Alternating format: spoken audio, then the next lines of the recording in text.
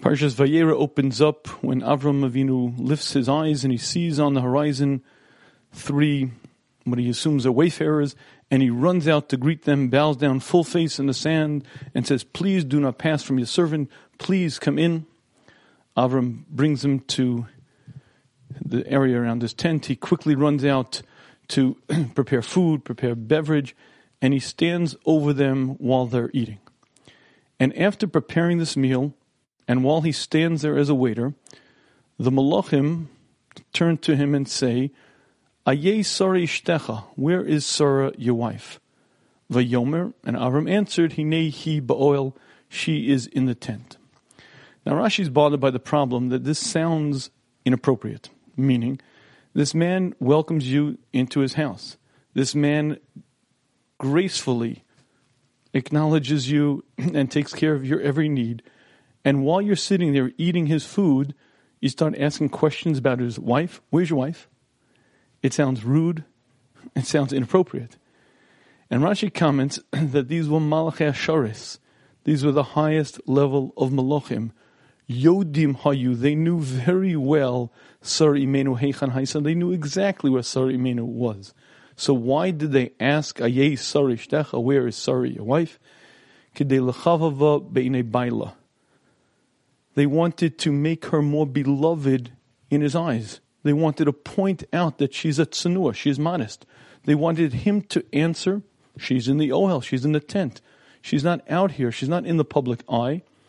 And while he would answer that, it would reinforce the understanding that she's a tsanua, a modest woman. Why did they go through this process? Kedei l'chavava be'inei baila, to make her more beloved in his eyes. Now, if you look at this Rashi, you might be bothered by the following question. We're not dealing with newlyweds. We're not dealing with kids. We're not dealing with people who are just beginning in this thing called marriage. We're dealing with Avram Avinu, Sarah Imenu, at a very advanced stage in their life. But even more, if you'd ask people what is probably the biggest obstacle to a successful marriage, most people would acknowledge the fact that self-centeredness is the major problem. It's about me, what's in it for me, how can this serve me? But you're dealing here with two of the most other-centered people you could ever imagine. You're dealing with tzaddikim who are loving, who are giving, who are kindly beyond any description. You're dealing with people who are so other-centered, so connected to another human being that their marriage would be hard to imagine. Just as an illustration, Rashi tells us the reason why Chayesora is immediately after the Akedah is because there is a direct connection between the Akedah's Yitzchak and the death of Sarah. The Sultan came to Sarah and said, "You know what happened?" "No." "Well, your husband took Yitzchak, yeah? He went to the area, Har Moriah, where the base of Mikdash is going to be built. He built a mizbeach, built an altar, tied your son up. He took a sword. He was going to bring it down on his throat." And Rashi says that before the son had a chance to say, and it was stopped, Parcha neshmasa haneshama left her. When Sarah Imenu heard the news that her beloved son, in her mind, was killed, she was so distraught, so troubled, that Parcha neshmasa haneshama left her.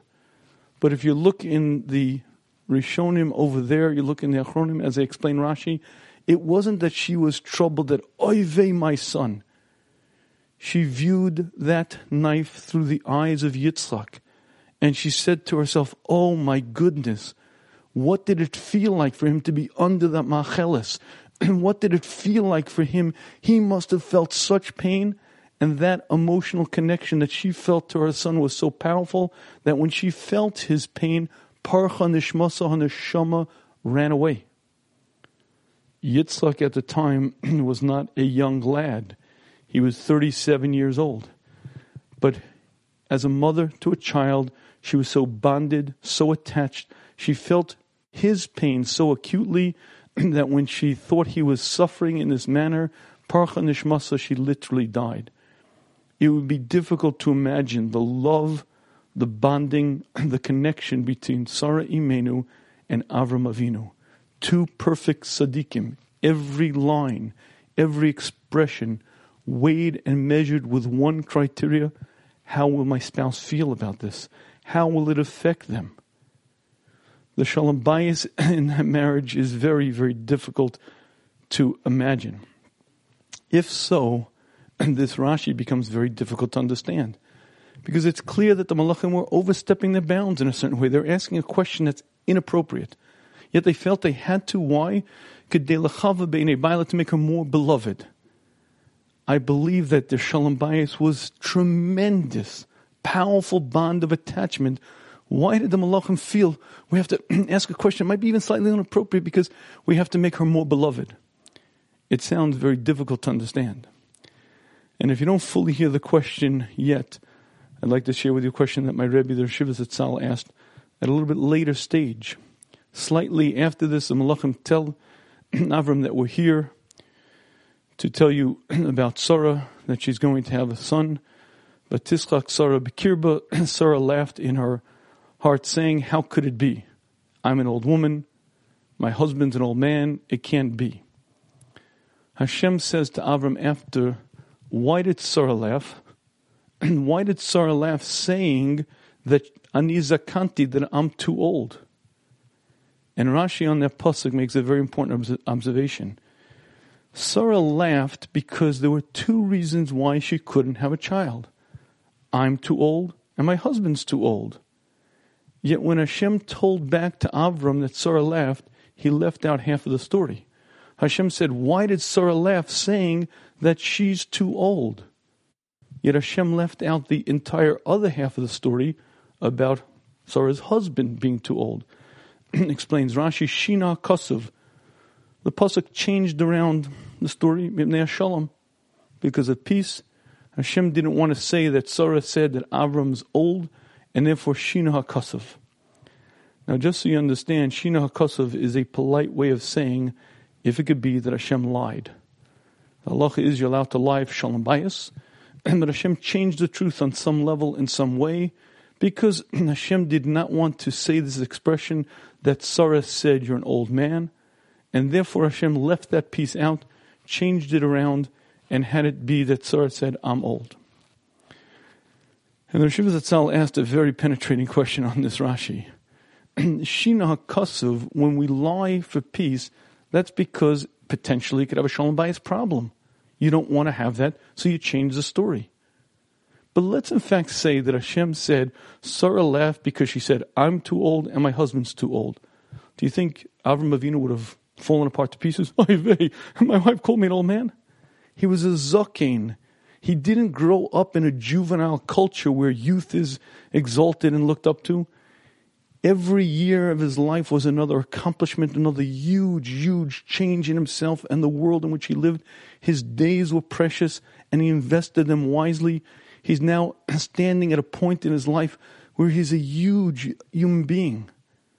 And he's proud of the fact that he's lived every year of his life in such perfection.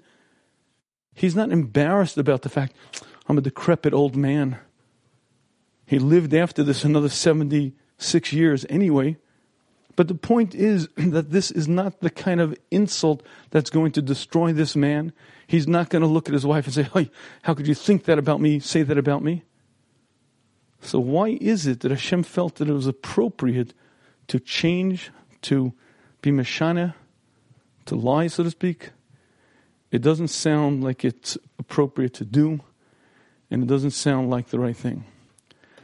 And I'd like to see if we could understand the answer to both of these questions, and by doing that, get a better understanding as to the Torah's perspective and the Torah's approach to marriage. And to begin this work, let's start with the following. The Medrash Rabbah tells us that a matron, a very wealthy Roman woman, once asked Rabbi Yossi bar Chalafta a question. In those days, the Roman Empire had tremendous regard, tremendous respect for Talmidei Chachamim.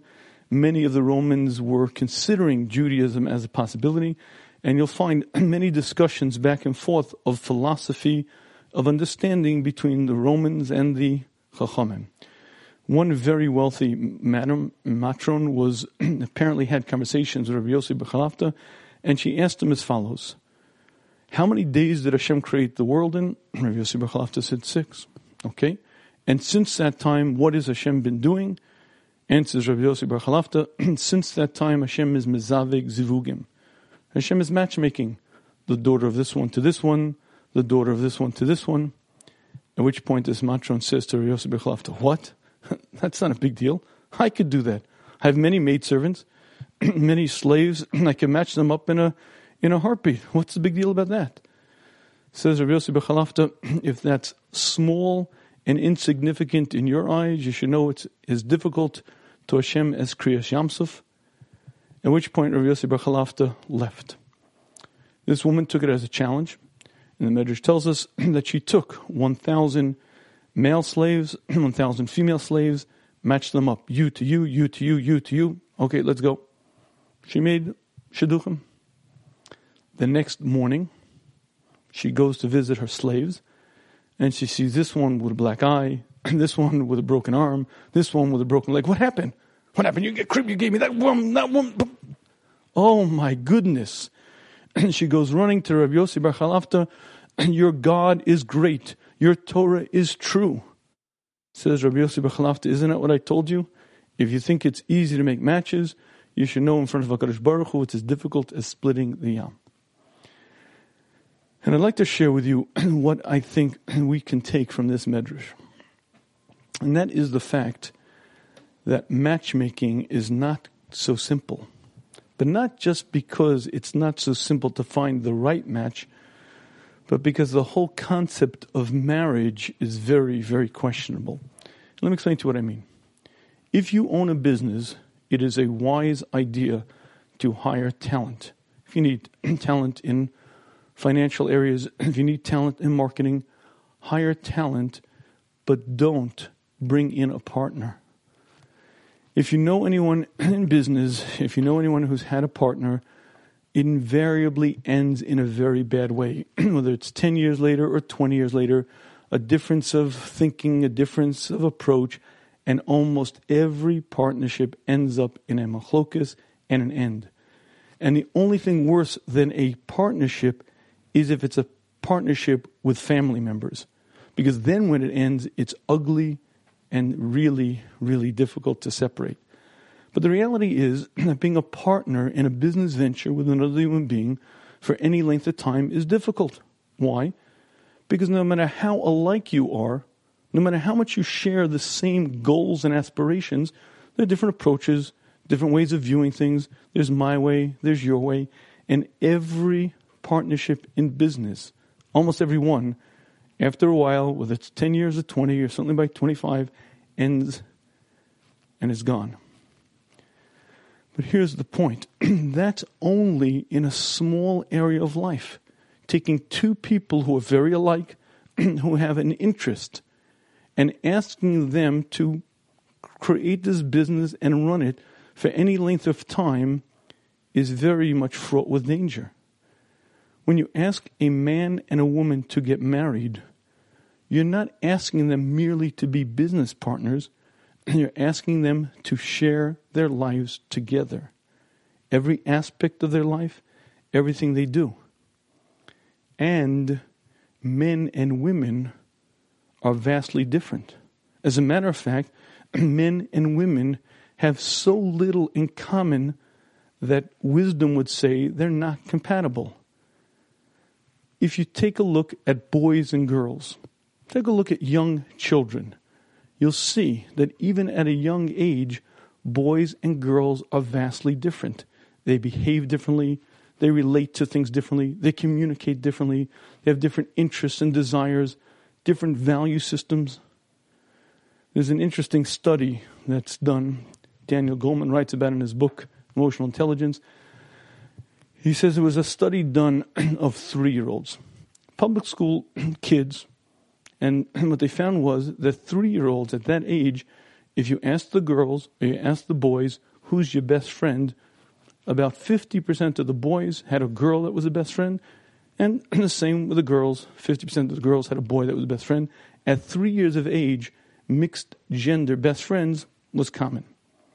They took the same group at 5 years old, and they found that only 20% of the boys named a girl as his best friend, and only 20% of the girls named a boy as her best friend.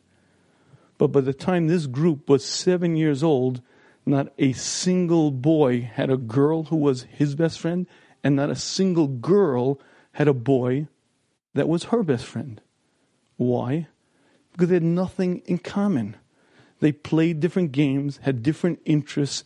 They were in different worlds. And by the time they were 7 years of age, they had so little to do with one another that the idea of having a best friend from the opposite gender was outrageous. And what's interesting to note is that these differences don't decrease as children age. When children go from 7 years of age to 10 years of age to 12 to 15 to 17, it's not like the differences between men and women become less. They become much greater. And by the time they're at the age when they're ready to get married, they're in vastly different worlds. They have their own ways of reacting, different ways of thinking, and different value systems, different ways of communicating, different ways of feeling and behaving.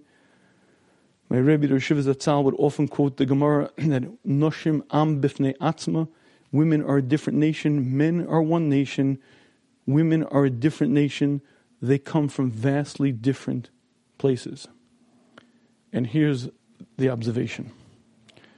You have a man and a woman who are coming from totally different backgrounds. They were brought up in different homes with different ways of doing things, different approaches, and different outlooks based on their family values. They're vastly different in temperament because every human being is different one from the other. But they're tremendously different because of gender, because men and women are so different. You put them together for a short courtship, you let them go out a few times, whatever it may be, and then you say Mazel Tov, and for the rest of their life they're supposed to live in the closest proximity in peace and harmony. And if you think about it, marriage should never work. Because what you're asking this chassan and kala to do is to take totally different lives with totally different interests, totally different approaches, and you're asking them from this moment on, everything you do will be together. You will share the same bank account. You will share the same interests. You will vacation together. You'll raise your children the same way. You're going to be one unit. But you're not asking them merely to be business partners. You're not asking them merely to share one aspect of their life. Everything from this point on, they're supposed to do together. And you ask them to do it in peace and harmony. It should fail miserably. Not a single marriage should succeed. Nevertheless, Hashem wants marriages to succeed. And to allow that to happen, HaKadosh Baruch Hu created different tools and different forces to allow man and woman to bond together in peace and harmony. And we'll focus on a few of those tools because they're vital for the success of marriage. The first tool is something that's known as infatuation. Infatuation is this strange sort of almost chemical change in the brain. You could see the chassan and the kala, ooh, they get this kind of like woozy, kind of glassy-eyed look, and they do strange things, strange behaviors, strange sort of reactions, and you could tell that they're gone. If you'd like to carefully watch this thing called infatuation, it's actually very, very interesting. Because scientists today tell us that if you do the brain chemistry analysis, look at the chemicals in the brain, you'll find that there are very real changes. The dopamine levels, adrenaline levels, serotonin levels change dramatically. As a matter of fact, they say that the changes of a young man and a young woman when they're in this stage of infatuation is similar to cocaine use. Meaning when you use cocaine, you get high, it changes the neurotransmitters, changes your brain chemistry. The similar sort of effect when the chassan and the kala look in each other's eyes and go, ooh, and they're vastly different people. They act differently, they speak differently, and if you analyze it from a strictly, what we call a dispassionate vantage point, if you analyze it, it's a blend of mania, dementia, obsession. If you were looking at it as a psychologist, you would call it a mental illness, because they've changed radically and dramatically, and they view each other differently. Their normal, sharp, critical eye, highly observant in any other situation, is dulled, and they see everything in rosy, beautiful pictures. I'll give you an example of this that I find most telling. One of the sharpest people that I know is my wife. I trust her judgment, her wisdom, and I heard her say these words. We were newly engaged. She was on the phone with a friend of hers, and I couldn't believe as I heard her say these words. You know, no one's perfect, and I know it can't be, but I'm telling you, he's perfect. And I'm sitting in the other room listening, and I'm saying to myself, well, I'm not going to be the one to tell you this, but you are in for a rude awakening, because no human being is perfect. Yet when the chassan looks at the kala, and the kala looks at the chassan, he's perfect. She's great. It's unbelievable. This thing called infatuation is a tool, a significant tool that allows a young man and a young woman to agree to join together, and oftentimes it's the start of a successful marriage. But I want to share with you a little anecdote. 2 scenes, scene 1 and scene 2. Scene 1 goes like this. A young man and a young woman are walking in the street, one next to the other. And at a certain point, as they're walking, he trips. Ay, she says, ay, are you okay? Are you okay? Scene 2. Same young man, same young woman. They're walking in the street. He trips. And as soon as he trips, klutz, what's the matter with you, she says. What's wrong with you? Why don't you watch what you're walking? What's the difference between scene 1 and scene 2? The difference is that scene 1 was when they were chassan and kala. Scene 2 is when they were married for 3 years. And you see, what happened in that case was that the infatuation ended, and what was supposed to be the next stage didn't begin.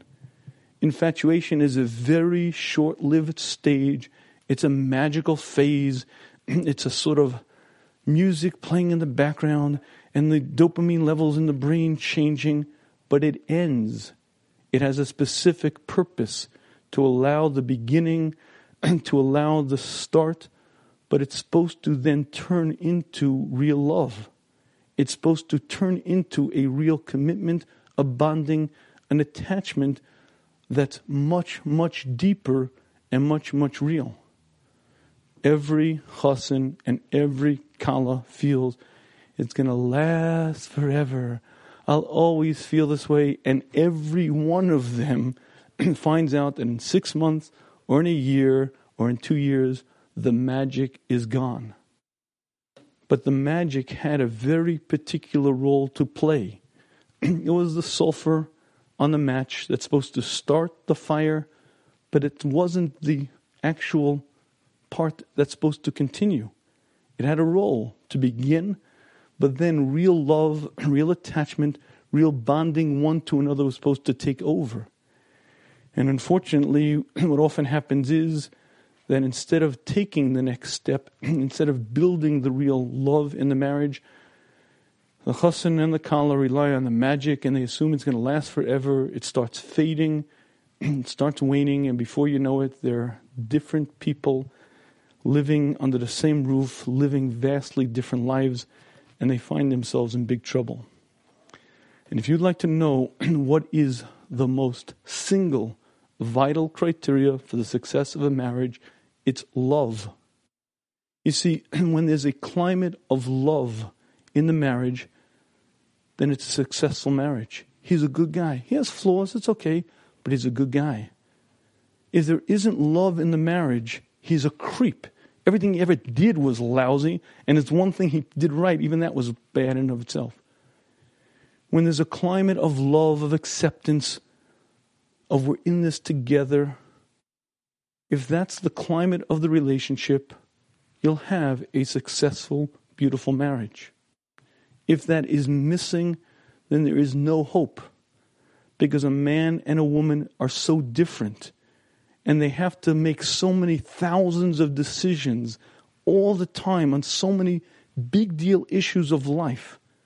If there isn't love in the marriage, that marriage is going to be very, very short-lived, and even if it lasts for any length of time, it will be a very miserable place to be. You see, the reality is that not only are men and women different, not only do they come from different vantage points, not only do they have different upbringing, every one of us human beings have faults. And every once in a while, when that rare moment of honesty, when you look in that mirror and you ask yourself, am I perfect? Am I the easiest person in the world to live with? Am I just the most easygoing, perfect human being? Hopefully, in that rare moment of honesty, you'll quickly realize that, no, I'm not the easiest one to live with. Why? Because every human being, all of us, have quirks. Ways of doing things, either too neat or too messy, too demanding or too laid back, or super uptight or super unuptight. We all have our styles, we all have our ways, and it's okay. That's what being a human being is about. But the problem is, when you're living with another human being who also has his or her idiosyncrasies, also has his or her way of doing things, also has a different approach and has his or her own faults, well, guess what? You now have to live with this person in peace and harmony and put up with their shtick. It's bad enough for me. Me, I'm very tolerant. Me, I'm very forgiving. Everything I do wrong, I somehow manage to explain away. But there's another person here with her or his issues. If there's a climate of love, tolerance, acceptance, it's okay. She's a great person. She has flaws. I can live with it. It's okay. If there isn't love in the marriage, it is a very, very difficult situation. John Gottman, who is a psychologist who studies marriages in depth, and he studies them very, very carefully. He puts couples in chairs and videotapes conversations after conversations. He doesn't just videotape, he measures pulse rates, different physiological responses. He has it down to a science. He can tell you with over 90% accuracy whether the couple that comes into his lab will remain married or be divorced within a short time. How is he so accurate? He says that the single criteria that is more telling than anything else is something called contempt. If they respond to one another with contempt, as in disgust, as in, ugh, the marriage is toast. It's history. Because the reality is that love is vital. Love is the key ingredient. It's the glue of a marriage. If there's love in your marriage, it will survive all different sorts of things. But if love is missing, then each one will rub on the other. Each different lifestyles and different temperaments and different ways of doing things will rub one against the other. There will be fire, not friction, but flames of fire. And for the success of a marriage, there must be love. And if you'd like to understand the answer to why the Malachei Hasharis asked Avram, where is your wife? It was really quite simple. Avram had done to them a favor. He gave them food, he gave them drink. They felt obligated to do something back. What could we do for you? The greatest favor they could do was increase the shalom bayis. It was not a marriage in jeopardy. It wasn't a marriage at risk. It was a tremendous marriage, love and bonding, but there are new levels and additional levels. They wanted to give a gift. What was the gift? To make her even more beloved in his eyes. They weren't teaching Avram Avinu a chiddush. He said the words, Hinehi ba'ohel. She's in the tent. But it somehow awoke in that sense, allowed him to feel a sense of pride. She became more beloved, and that process took their marriage, I guess, from level 99.99 of total harmony and peace, brought it a new level. And the point to take from this Rashi really is 2 points. Number one, Shalom Bayis is holy. If the Malachim overstepped their bounds a little bit, if they asked a question that wasn't so appropriate, where's your wife? It was because they recognized the value of Shalom Bayis. And not Shalom Bayis when there were troubles and problems and issues. Shalom Bayis in a near perfect marriage. There are new levels, new dargas that you could reach, and you have to value it and understand it. But the second point to take from this Rashi might be even more important, and that is that love requires work. Infatuation is easy. In the world, they use the expression falling in love. Falling in love is very easy. He meets her, she meets him. Woo! It's like chemicals going off in the brain. You can almost see the capsule that goes off. It's like it releases the chemicals, and whoosh, he's gone and she's gone. That stage called infatuation is very easy, very intuitive, very natural. And it's an important tool. It's helpful. But that's what it is, a tool to get to the next stage. The next stage is a real bond of love, of attachment, a real bond of togetherness, and that takes tremendous work. Many, many couples had huge infatuation and ended up divorced. And many couples had very little natural attraction. But they did the work, they did what they were supposed to, and they have a beautiful bond of love and understanding that this love requires work, and understanding that the real love that lasts doesn't just come naturally is another very important lesson to learn from this Rashi. But there's one more step. Rav Feldman, in his book, The River, the Kettle, and the Bird, tells an interesting story. He says that a man came to him with a very serious Shalom Bayis problem, a lot of trouble, a lot of issues, things going on in the house. So Rav Feldman sat him down to talk to him, and at a certain point he asked him, so tell me, how is your communication? And the man said, communication, that, we have no problem. That one is terrific. Rav Feldman said, what do you mean? And I said, listen, I'll tell you what happens. Every night when I come home, we sit down to dinner, and right away we sit down to talk. And I don't waste time with any small talk. We get down right to business, and I discuss all the things that she's done wrong and all the ways that she could do better. At which point, Rav Feldman says he knew exactly where the problem lies. You see, if this man made it a point to notice everything that his wife did wrong, and made it a point to allow her to know this, and allow her to know the better way of doing things, what he was doing was poisoning the relationship. There's something in the world called criticism. Criticism sounds innocuous. It sounds not very dangerous at all. I point out to my wife that she did something wrong or sloppy. What's the big deal? And I'd like you to understand that the information there is not a big deal. But the message is. The message is you messed up. You blew it. I look down upon you because of what you did. And while the words may not be a big deal, and in fact the slip up or the floor may not have been a big deal, the message is. What the message says from a husband to a wife is, I don't approve of you. Not that I don't approve of the act. Since you're the one who did the act, and I'm the one who's pointing it out, the message that she hears clear as day is, I disapprove of you. And even though intellectually each of us know that that's silly, and come on, just grow up.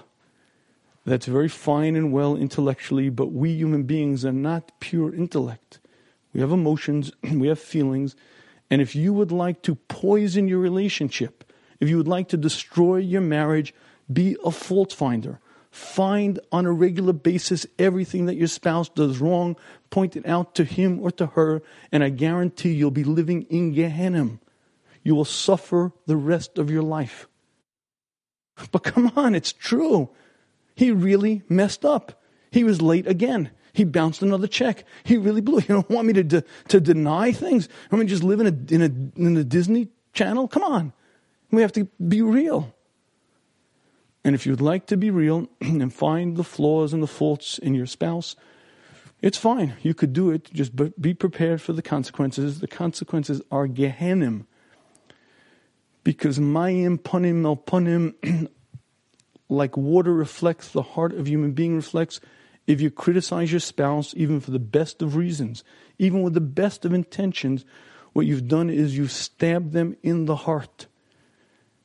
And you didn't mean it, and she may not have even perceived it that way, but a husband looks for acceptance and approval of his wife.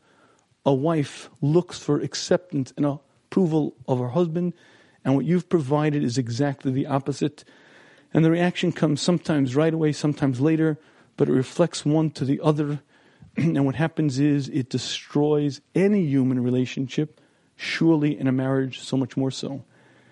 And I believe that's the answer to the second question on why Rashi explains why Hashem changed.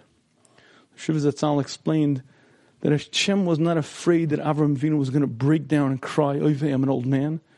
But on some level, maybe an infinitesimal level, it would have been perceived as a slight barb. My wife thinks I'm an old man. I'm not young anymore. Avraham Avinu was proud of Zikna. He was usually proud of his being a sage. But on some level, it's pejorative. It's somewhat being put down. And on some super, maybe even imperceptible level, Avraham Avinu would have felt, she's a little bit critical, he would have felt a slight barb, and it would have marred the finish on the marriage by almost what you and I wouldn't see, but it would have taken a marriage that was near perfect and taken it down a notch. And Hashem feels that Shalom Bayis is so critical that it's worthy to change. If it could be, it's worthy for Hashem to lie, to protect Shalom Bayis. And I believe that both of these Rashis are fundamental to understanding what a marriage needs to succeed. The critical, vital ingredient for the success of any marriage is love. The poison to any marriage is criticism. And the reason why it's destructive is because it destroys love faster than anything else. Like pouring vinegar into the eyes of your spouse, it will destroy him or her. And even if you're right, I don't practice everything I preach, I wish I did, but my wife knows not to ask me how the food tastes. She learned long ago that she's not going to hear the truth. If she burnt the potato kugel, if there's too much vinegar in the salad, she's not going to hear it from me. But why? Your wife is asking you a favor. Come on, you have to be honest, right? But those words, even when she's asking, and even I don't mean them to be critical, there was a certain negative connotation, and it's destructive, it's damaging. If you value your marriage, you'll understand how vital love is and how damaging criticism is. And I think the first thing that we need to focus on is how to keep the love in existence and how to protect it. I've had the chance over many years now to read quite a number of different secular works on marriage. And all of them have advice. If your marriage is in trouble, do this. How to save your marriage, do this. You want a better marriage, do this.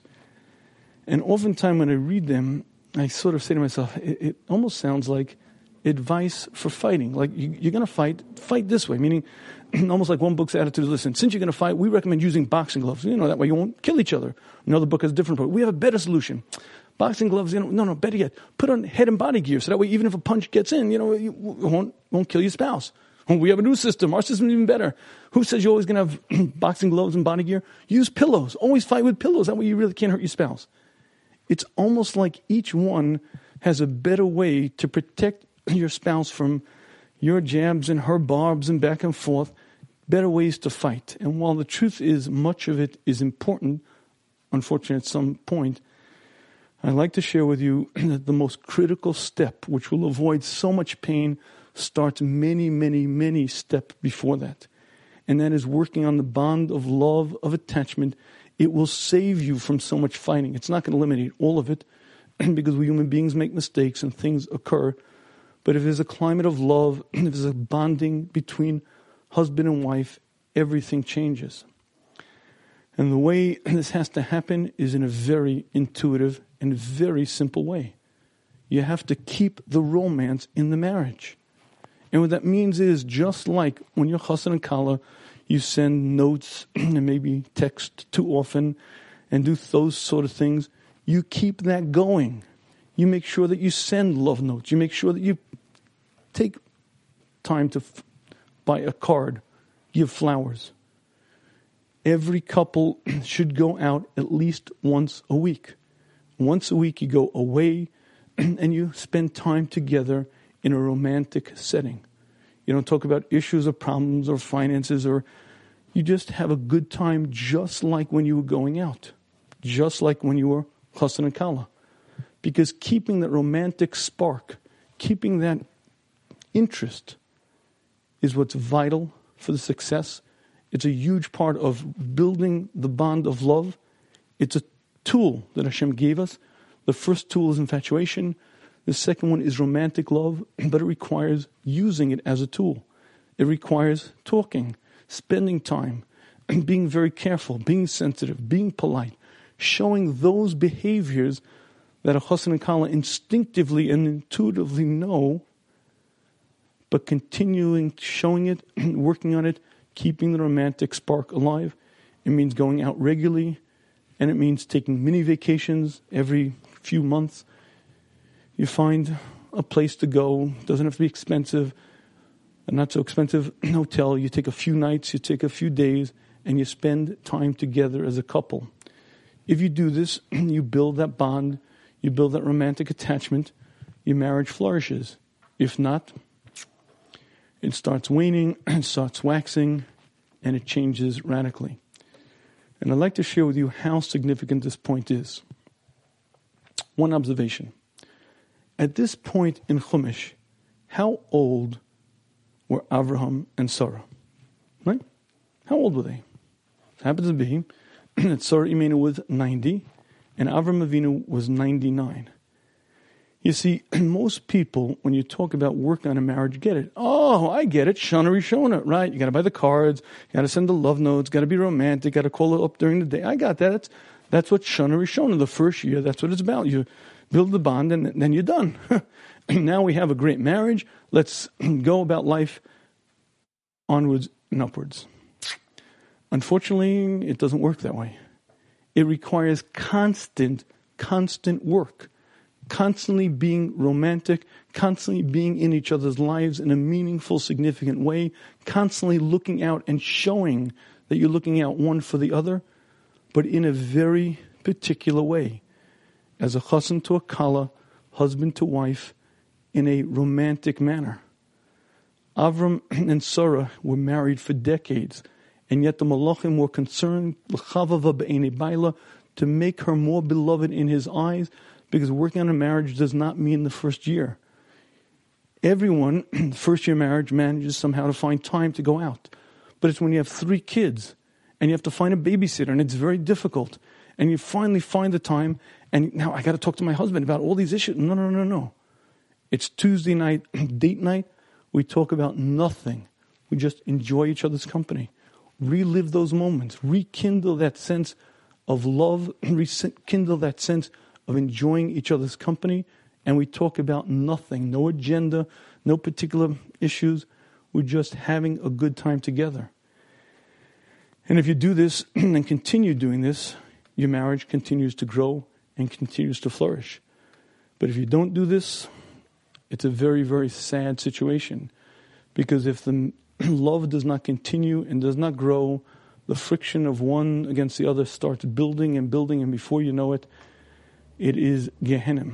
You know, you ever hear the expression, guys love to say this one, once you catch the fish, you don't feed it worms. Right? Listen, I caught her already, right? She agreed to marry me, we're married. I don't have to take her out, buy her flowers, presents, cards all the time. Come on, once you catch the fish, you don't feed it worms. If that is your attitude, I'd like to share with you that you better catch yourself another fish, because the one you got is going to spoil.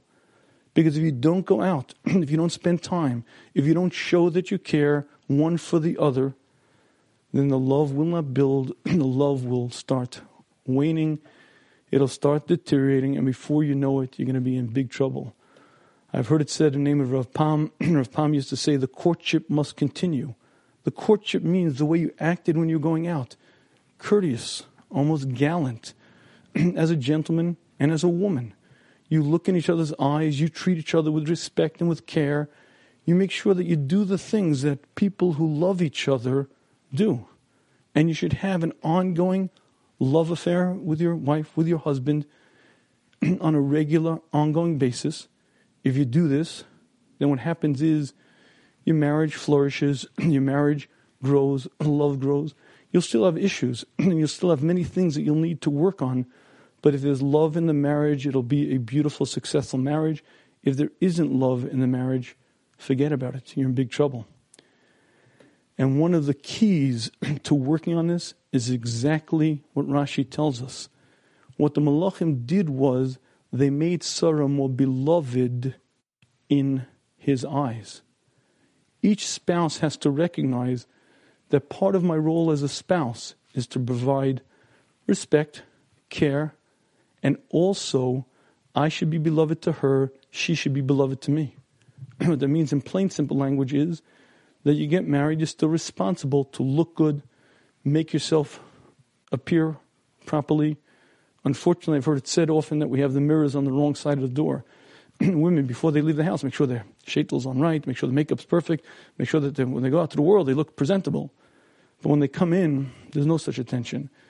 A woman has to make herself attractive to her husband. A husband has to make himself attractive to his wife. It means on a physical level. It means on an emotional level. It means you have to make yourself more beloved. You have to make yourself more chaviv. When a wife looks good, it is a wise husband who compliments her. For two reasons. First of all, because it's very important to a woman. Hashem created this entity called beauty to win a husband's heart. There's a certain effect. A woman stands in front of a husband looks at her and sees her beauty, and it causes a certain attachment, causes a certain feeling of love. Attraction has a very real part in a marriage. A wife has to make herself attractive to her husband, and a husband has to notice and compliment her. Compliment her, number one, because it's important to her. Hashem gave her the teva, the nature to desire to be pretty, desire to be attractive to her husband, and it's a huge chesed to tell your wife that she looks good. But there's a second part to this that's even more important. You see, when you stop and say, you look very attractive, you're going to notice it. And you're going to appreciate it. And one of the funny things about a chassan and a kala is, each is so special in the other's eyes. Each one looks with such wow at the other. And then they get married and they stop looking that way. And they stop putting on the normal sort of critical eye. They start looking at things differently. And they start looking at each other in a different way, and then the marriage starts to fade and things start to become a problem. You have to look at each other with eyes of love. You have to compliment each other. You have to find the good in each other. You have to avoid at all cost criticism. Even if it's true that your wife is late or sloppy, or your husband leaves his socks on the floor, or squeezes a toothpaste in a totally wrong way that any normal person would know is wrong. If you would like to make your marriage miserable, point it out. Because you'll pour vinegar right in his eyes, and you'll make it very difficult to be happily married. And what this Rashi is sharing with us is fundamental concepts. Number one, marriage is holy. If these Malachei Hasharis acted in a way that's slightly inappropriate, they overstepped their bounds, they asked, where's your wife? It was for a very holy reason. What was the holy reason? To make her more beloved. Because there are levels and levels and levels of loving a wife. Making her more beloved was something that was holy, and the Malachim felt they wanted to do that. If you walk in as chassan and kala with huge sense of infatuation, that's a nice beginning. May be relevant, may not be relevant. Many, many successful, beautiful marriages had little infatuation. If you happen to have had infatuation or you have it, it's a good tool, but understand it's going to end. It always does. And if you're going to marry for love, in the sense of love being defined as infatuation, of we looked in each other's eyes and wow, we were gone, you're going to find that when it fades, it's empty. Infatuation is a tool, but it's supposed to be then turned into real love. And real love requires a lot of work. The first tool in building real love is what we've been discussing now, romantic love, and that's the sense of appreciation, of affection, of notes and calls and romantic time together, spending time as a couple. And that doesn't stop with Shana Rishona. It goes throughout the marriage. Even if you're married 50 years, even if you're 99 years old and 90, there has to be love in the marriage. Because the reality is that men and women are vastly different. Different in temperament, different in nature, different in outlook. They have nothing to do one with the other. Look at children when they're 3, they're 5, and they're 7. As they start to develop the male tendencies and the female tendencies, they separate and they go into different worlds. And the older they get, the more different they are. To ask a young man and a young woman with different genders, different upbringings, different outlooks on life, to live in harmony and peace should be impossible. As a business venture that will fail eventually, as Rav Yossi Bar Chalafta was explaining to this matron, a man and a woman being married is a very, very difficult alchemy. It's a chemistry that really requires all the right ingredients. The primary first ingredient in a successful marriage is love, but love requires more than just maintenance, it requires building it. And the first tool to build it is romantic love, to share together, to look in each other's eyes, to speak, to make sure that you send notes or call, make sure that you're in each other's world in a very significant way, that you show your husband or your wife that you care, and you do it on an ongoing, regular basis. It also requires, which we'll speak a lot more as we get into this, not finding fault, because fault is the poison to any relationship. And I just want to close this session with one last thought. How good was the marriage of Avram and Sarah? If you'd like to know how good, Arial says to us, Da ki Avram v'Sarah misachtim mitzad asmam. Avram and Sarah were one unit. Yosem mikol ish v'isha ba'olam, more than any other man and woman in history. Their marriage was the quintessential, perfect marriage. Total oneness, bonded, one unit. No I and me, us. Totally, completely devoted one to another, and totally, completely connected. They were in absolute harmony, living in total peace.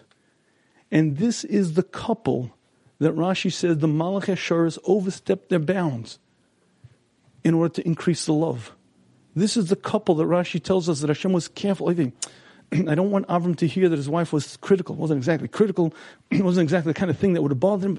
It somehow could mar to the slightest extent the finish. The perfect couple with the ultimate marriage the Malach Yasharis were concerned about, and Hashem himself, if it could be, was concerned about. I think there's a powerful lesson for us. Marriage is supposed to be a beautiful, harmonious, joining together, a oneness of husband and wife, but it doesn't just happen by saying the words Harayim Mekudeshes. It requires a tremendous amount of work.